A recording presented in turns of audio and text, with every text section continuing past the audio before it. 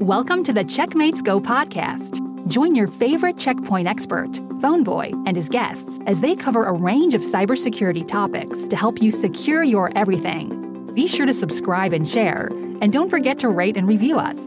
And now, here's Phoneboy. And welcome to Season 3, Episode 18. So I'm back talking with cybersecurity evangelist Grant Asplund, and I wanted to get a little bit of details about MetaInfo, which was the company that Grant was a part of back in 1998 when Check Point acquired it.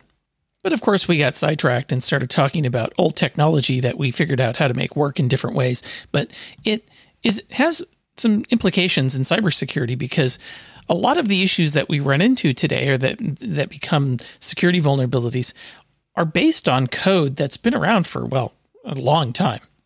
I start off this conversation by asking Grant his history after opening the Apple dealer in the Pacific Northwest and, well, where his career took him then. Like all of us, I think, or many of us in the tech industry, you know, it's different than most of the other industries where, you know, you're kind of expected to take care of yourself. I think sometimes it was almost like, you've been there how long? Right? There was a time for sure when things were, you know, moving so fast, it was almost frowned upon if you were someplace for too long. Yeah. So I went from helping open the Apple dealership to opening the office for Apple Computer in Alaska.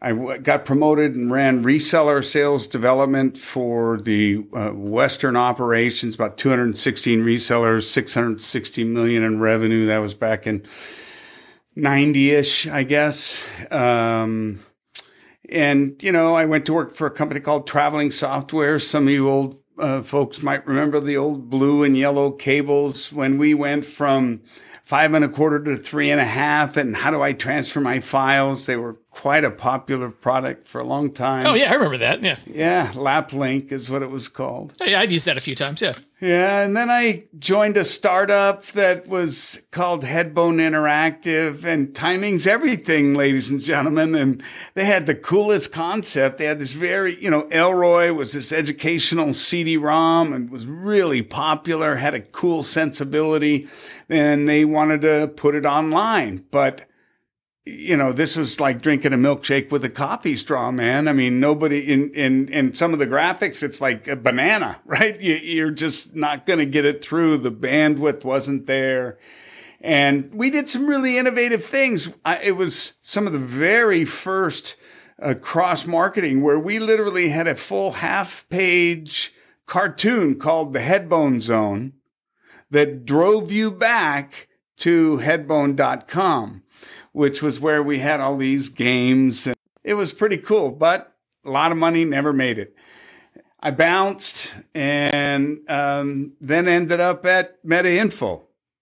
And that was first in the world to port Bind to Windows. And you know, the vision was... and you got to give it to Gil and Shlomo and Marius and that original crew, because what they saw is DHCP came out, and heretofore a policy is, you know, 1.2.3.4 source, destination 3.4.5.6, right? And wouldn't it be nice if it was source Grant, destination Damien, right? I mean, very cool. But that was the vision when they acquired MetaInfo in April 15th, 1998. And that's when I first joined Check Point. Yeah. And it's kind of funny to see that concept was maybe a little bit ahead of its time in a sense, because yeah, you know, now, you know, we talk about in the product, we talk about effectively that, right? It's, you know, we're creating policies based on who you are, not necessarily. This is all part of the product now.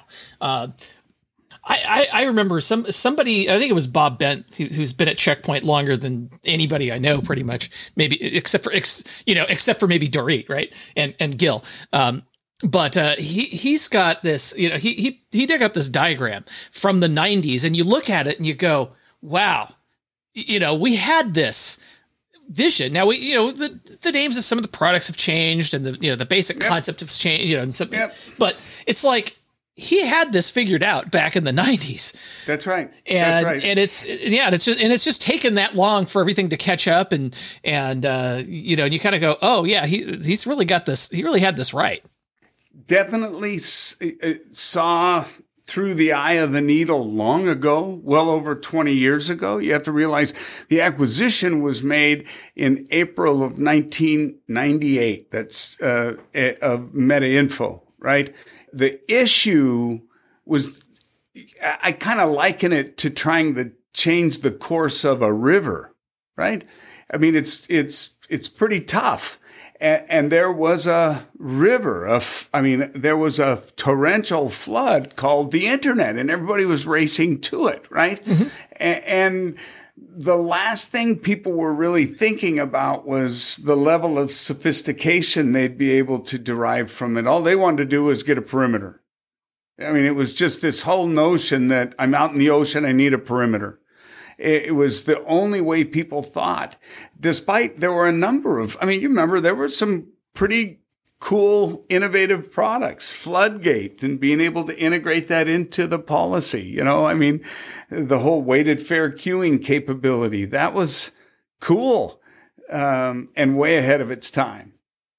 Yeah, but I think it's kind of funny too, because so when I got into supporting Checkpoint stuff, actually before that I was my first exposure to cybersecurity. Of course, it wasn't called that back in 1995 or 1996, right. But it was. But we started, the company I was working for started working with trusted information systems. So we actually sold the TIS Gauntlet firewall. This is going way back, right? And so needless to say, this is, that's a proxy based firewall. It came with source code. You built it. I actually a couple of times ended up having to modify the source code to figure out what it was doing. And because there wasn't a, I remember we did an install at a location and it kept failing. And the reason why is because some Solaris or SunOS library wasn't included. And the only way I was able to figure that out was to basically recompile the source code and go, something's wrong, right? And that was what it was, right? So, it's stuff like that. You just kind of, and now people buy appliances that have all of this stuff, it's all pre-configured, right? I mean, it's, back in the early days of Checkpoint, you had to harden the operating system that you had to pick one of the supported operating systems. You had to harden it. And then you install this, this other product on top of it. And, and keeping those two things maintained was a bit of work. And now it's a single appliance and, click, done. Yeah, exactly. I was on the front lines of that whole sort of transformation, right? Because in the very early days, I used to support, Checkpoint. And I remember when Checkpoint on Windows NT came out. It was and it's kind of funny that we still had customers up until, and I'm sure there's still a handful of customers still running on Windows NT somewhere. And, they're not, they just don't want to admit it. Yeah. Well, they can't, but it's not supported anymore by, Sure. But if it works, they're okay. Yeah, exactly. And that's, and that's the thing, right? It's like I get that people, it's like, I'm kind of like that with other parts of my, other technologies I have. If it works, I don't want to replace it. Yeah. Why? Because, just from a purely an environmental point of view, it's like, do I need to buy something new when I've got something that I already own that will more or less do the same thing, right? Okay, well, but when you start talking about cybersecurity, and all of the different and everything that we're now being asked to do, back in the early days, it was enough to, just do some basic packet filtering, right? Sure. It's, now you look at what a next generation firewall, and I kind of laugh at that because Checkpoint called their product Next Generation. 1999. Exactly. Right. Yeah. 1999. Yeah. Before that's, I think it's hilarious. It's one of the things I always like to point out, that we had Next Generation firewall last generation. Yeah, exactly. It's and what is Next Generation from what? It's always continually evolving, right? Exactly. But if we look at into the Yeah, but if we look into, what was I going to say? I got distracted.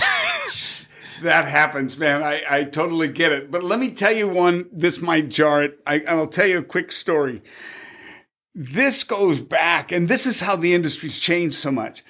So I was selling Macintosh with laser printer, right? And you have to remember Macintosh laser printer, Aldus PageMaker product called Switcher that was a memory partitioner. I remember some of the stuff. I'd put all this stuff together and show how you could do near print quality, right? I mean, it was 300 DPI. Now nobody bats an eye. The resolution's so much higher. But back then, you got to realize the comparison was against 1600 or 2500 DPI to 300. So everybody saw it. It was just whether or not it was good enough to accept. Yeah. And for a lot of people, it was good enough to accept.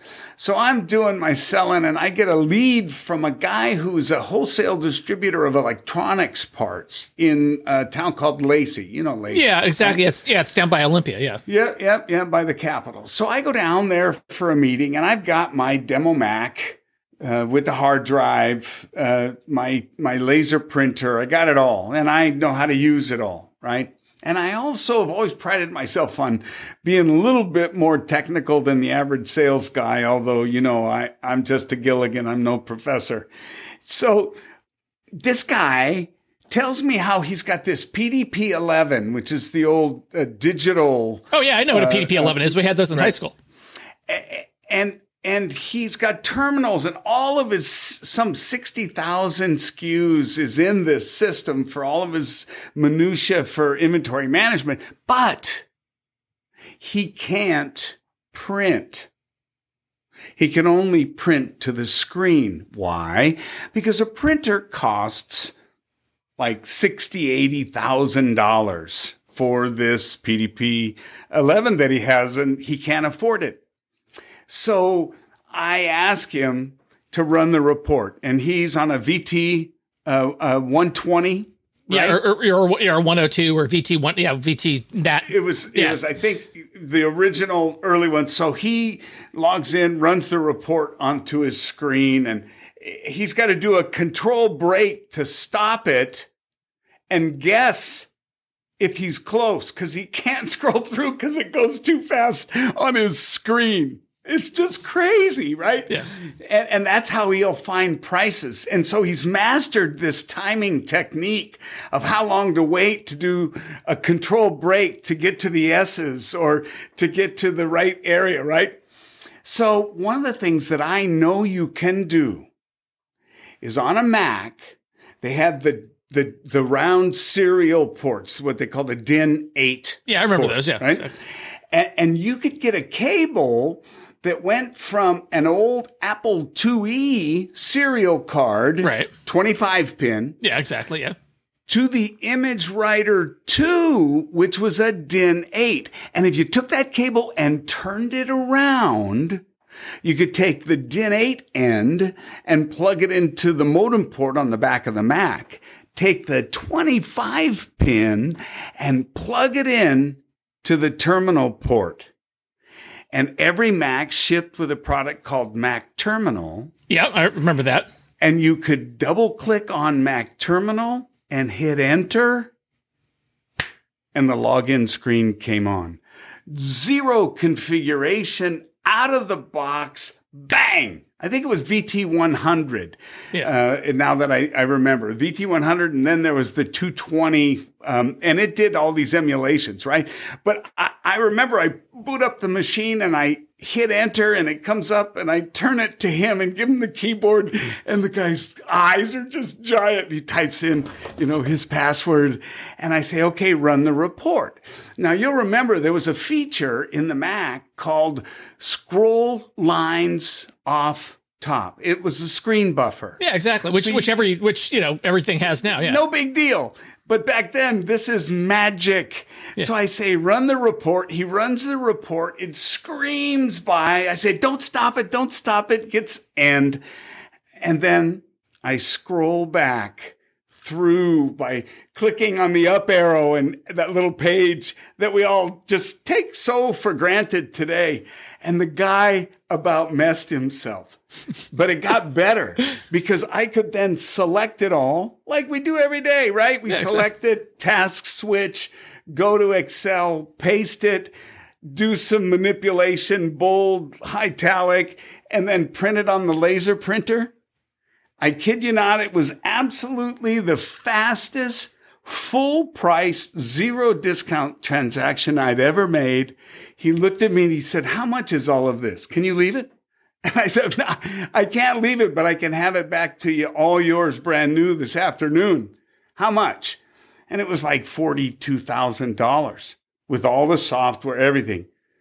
And he literally yells to his receptionist, "Get that checkbook." It was awesome. It was awesome. But it was understanding that, you know, you could turn that cable around, understanding that they had, I mean, it's things that you don't see happen too often today, but it was awesome. Yeah. It was so awesome. It's amazing what you could, and that's, yeah. I mean, I've done, I didn't do it in a sales context, but yeah, you look at something, you go, does this work? Right. And you just go, oh yeah, it does work. And it's and I remember, so my high school, so this is 1987 and they started, it wasn't PDP. I think they went from PDP 11s to Minivaxes. Yep. And so I think you're exactly right. That was like the end of the era before they moved. Yeah. And so we had in our computer room at that time, we had, VT 100 style terminals, right? And the tubes. The tubes, right? And our printer in our little lab area was actually, it actually had a keyboard on it. So it was but everything was all connected with serial. Exactly. So, okay. So so that was when I first started there. That was what we had. There was no internet access either, but this was, but we had to, we would use email. We would use, I don't know. I guess we could develop programs in Pascal or something like that, or whatever. That I think the teacher, the staff used some other programs or something for it, but, again, I can't remember. I can't even remember the name of the word processing program that we used, but we would use it to do our papers and stuff. But WordPerfect? No, it wasn't WordPerfect. It was whatever. It was some Vax, and I can't remember the name of it. Yeah, I can't remember what it was. I just remember you pushed the gold button and the F to yeah. So that was the way I used to sell the Mac. That was my most effective way of selling the Mac. I'd sit down with an IBM bigot and I'd say, "So I'm sitting at the, how do you print with Lotus 123 /FPP?" Right? Right. Yeah. How do you print with WordPerfect? Shift F7. How do you print with the product that's coming out next month from Ashton Tate? I don't know. It's not out yet. Yeah. How do you print with a Macintosh? File, print, file, print, file, print. I mean, it sounds so benign today when you talk about it, and I'm just thinking people are listening going, "Oh my God, this guy is like, what a yawner." We've got a bunch of old fogies here talking about. Oh my God. But it's so, it's so extraordinary how things have evolved to, as technology gets more and more powerful and more sophisticated, we actually mask that sophistication from a complexity and technical perspective, right? It's like I would challenge not any, but most really don't even know or care about an IP address or DHCP or any of that stuff, right? I mean, it just works. It just works. Yeah, but I would say so let's go back to let's bring it to cybersecurity for a second, right? A lot of these old things have a habit of hanging around for a very long time and become sources of issues because they were never designed with these things in mind. Like you talked about printing as an example, right? And this is so. Now if you go, and I'll even bring it to something that's been in the news recently. There was a vulnerability in the Windows print server, print spooler that was a remote code execution kind of thing, right? So one of the things that evolved from the old DOS way of every app had its own printing way to print, right? You know, when you get into you go to Windows and, Windows 2000 and XP, et cetera, right? There's now this subsystem that handles printing. So an application doesn't need to know how to print. It just needs to know how to send it to the print spooler. Right. Well, the print spooler has been there for, and it's been the same probably for, 20 plus years or something like, whenever it got introduced into Windows. And this code has become, it's like, okay, now people are starting to mess with that code and go, oh, you can do these things that were, it was never, this was intended to run on a local system, maybe with, without us being connected. And, it's like, you go back to, what you said before, if it ain't broke, don't fix it. Right. Well, and now people are finding new ways to break stuff and you go, oh yeah, we got to fix that. Right. You see these vulnerabilities that show up in 20 plus year old code. And it's not because that people necessarily were, leaving the vulnerabilities there to be found later. They just, it wasn't part of their thought process. It wasn't part of their, oh, this might cause this other impact. And, now now we're infinitely more connected. We've got infinitely more processing power. We've got infinitely more storage. One of the corporate taglines is new world, new opportunities, right? And it's opportunities for good and bad, actually, right? Absolutely. So when you start seeing vulnerabilities in 10 plus year old code, it's not surprising when you go back through just how long some of this stuff's been there. You go, oh. Or here's something else that came up too. It's not even a security vulnerability. It's just it goes back long enough. I was listening to a podcast about, COVID-19 came up or something. And it turned out that that there was a spreadsheet somewhere that was saved in an old Excel format, right? So we're talking, and Excel's been around for, I don't know how long it's been around for, a long time, right? Long time. But it's the original file format that had a maximum number of rows of like 65,000. And what happened was this spreadsheet, which, people use spreadsheets for all kinds of things that probably shouldn't be using spreadsheets for it. Totally. Neither here nor there, but because they exceeded this limit and they didn't know about it, and they lost a bunch of data as a result, and it caused the numbers to be completely not counted correctly. And I think somebody had asked Bill Gates about this in an interview, and he said, well, this is what happened, right? It was, explain this limit, and you just kind of go, wow, you wonder how many of these things people run into. And it's like, it's like, okay, we made this practical decision back in, probably the early 90s or something to say, yeah, nobody needs more than 640K RAM or 65,000 rows in a spreadsheet, right? Well, that's a power too. It's kind of the natural place. Ken Olsen. Yeah. Nobody's going to have a PC on their desk. Yeah, but right? He's famous for saying that. Yeah, and that's the thing, right? And meanwhile we've got, I'm sitting here, and if I look at what I've got in terms of computers, I've got multiple computers sitting at my desk here. Well, and the one that we hold, I always remind people, this is a supercomputer. Yeah. That you also can use as a phone. To call it a phone or smartphone is really a disservice. It's an anachronism. It is so much more than that. And it's a testament to Moore's Law, right? Yeah. It's a testament to this continuation of the industry and how no matter when you get into it, you're getting in at the beginning of something. Yeah, exactly. And that's awesome. The other thing I'll mention that I've brought up before about cybersecurity that I think is interesting is that we've went from the original incarnations really were irritants, reboot and it'll go away. Take out that DLL and you'll be fine. Because you had worms eating characters or whatever, right? And then, of course, Stuxnet, the granddaddy, demonstrated kinetic damage can be done.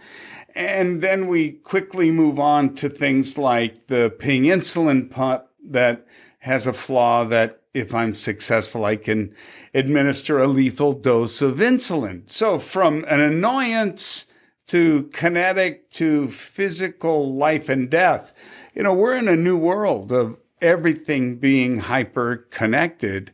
And I think you're exactly right. You know, it's almost like the universe, right, Damien, and all of the space junk that's up there, right? I mean, there's an enormous amount of junk up there. And I suspect that there's probably enormous amount of junk down here. And the other problem, too, is, you know, and I know there are many that they get a call. This is Microsoft support. You need to call urgently to upgrade.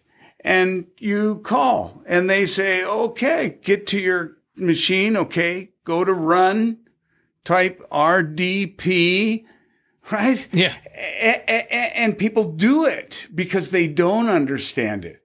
And so, you know, I think it just shows that as long as there are people involved on both sides of that fence, we're in business. Thanks for joining us for this week's episode of Checkmates Go. Subscribe in your favorite podcast app, leave us a rating and review, and share with your colleagues on social media. And we'll see you next time.